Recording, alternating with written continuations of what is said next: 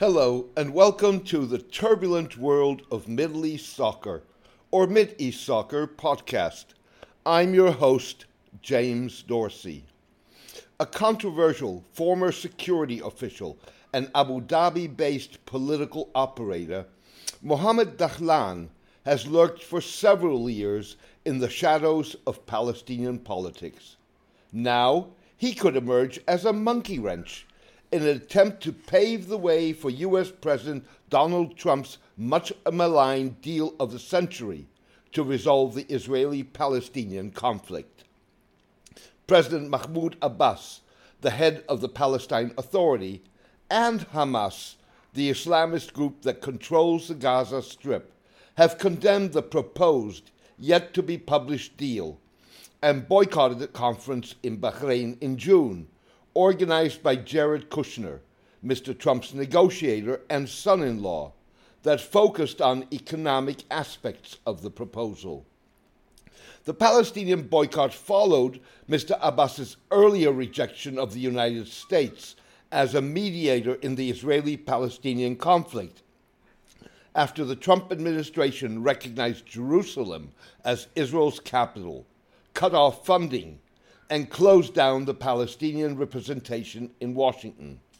Mr. Trump has since recognized the occupied Syrian Golan Heights as part of Israel. Mr. Kushner unveiled at the conference, attended by government officials and businessmen from the Gulf, the United States, Europe, and Asia, a $50 billion investment plan, $28 billion of which would be earmarked for the creation of Palestinian jobs and reduction of poverty. The Trump administration has said it would release political details of the peace plan only after the September 17 Israeli election, so that it does not become an issue in what appears to be a tight electoral race between Prime Minister Benjamin Netanyahu's right-wing Likud and former military chief Benny Gantz's Blue and White. Saudi and United Arab Emirates Crown Princes Mohammed bin Salman and Mohammed bin Zayed have quietly sought to support the U.S. peace effort that, in Mr. Kushner's words, will deviate from the 2002 Arab peace plan by not calling for a two-state solution to the Israeli-Palestinian conflict. Mr. Dahlan, who is believed to be close to the UAE's Prince Mohammed, as well as former Israeli Defense Minister Avigdor Lieberman, has played an important role in that effort, particularly with regard to UAE efforts to clip Hamas's wings. Mr. Dahlan went into exile in the UAE in 2007, after Hamas defeated his U.S.-backed efforts to thwart the group's control in Gaza. U.S. President George W. Bush described Mr. Dahlan at the time as our boy. Mr. Dahlan has since been indicted by Mr. Abbas's Palestine Authority on corruption charges. In his latest move, Mr. Dahlan is reported to be considering establishment of a long-muted political party, a move that would enjoy UAE and Egyptian support, but could divide his following in Gaza. Some of Mr. Dahlan's supporters in the democratic reform current that remains part of Mr. Abbas's Al-Fatah movement argued in the past that a party would further fragment the Palestinian political landscape. The revived talk of a party appears to be fueled by Israel's facilitation of hundreds of millions of U.S. dollars in Qatari support for Gaza's health and education services, as well as reconstruction. Qatar, with its close ties to various Islamist movements, has long supported Hamas, while Prince Mohammed's visceral opposition to any expression of political Islam has pitted the UAE against the movement. The two states' diametrically opposed views of political Islam lies at the core of the rift in the Gulf, with the UAE alongside Saudi Arabia leading a more than 2-year-old diplomatic and economic boycott of Qatar. The revived talk follows a failed 2017 effort to negotiate Mr. Dahlan's return to Gaza in talks between Hamas, representatives of Egyptian intelligence, and the Palestinian politician.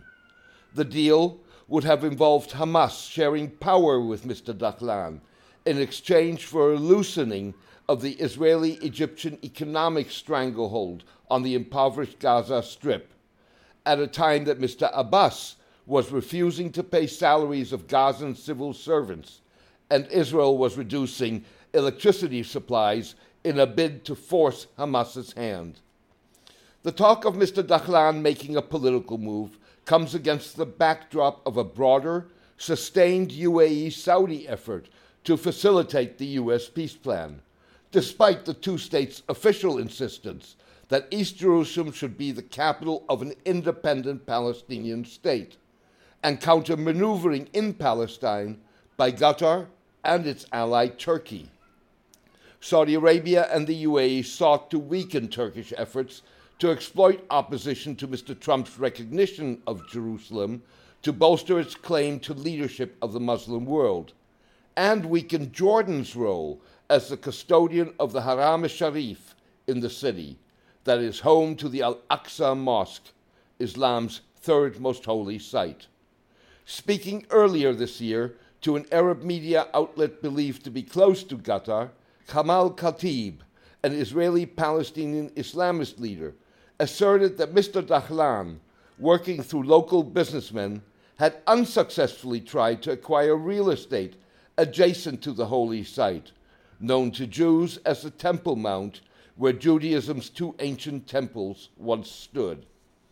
With approximately half of its population of Palestinian descent, Jordan has walked a tightrope, balancing its reluctance to endorse the Trump administration's approach to Israeli-Palestinian peacemaking with its complex ties to the UAE and Saudi Arabia.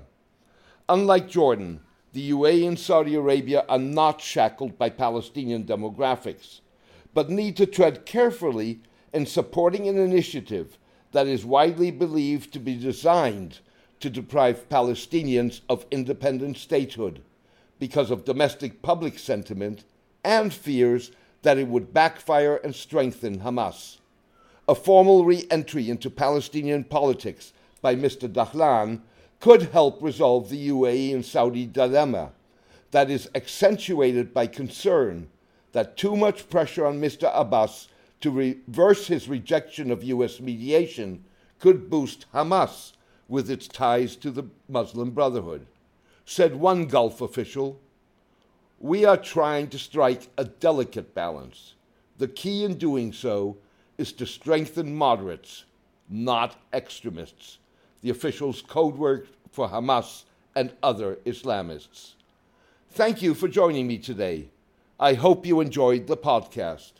A written version of this podcast is on my blog, The Turbulent World of Middle East Soccer, at mideastsoccer.blogspot.com. Please join me for my next podcast in the coming days. All the best and take care.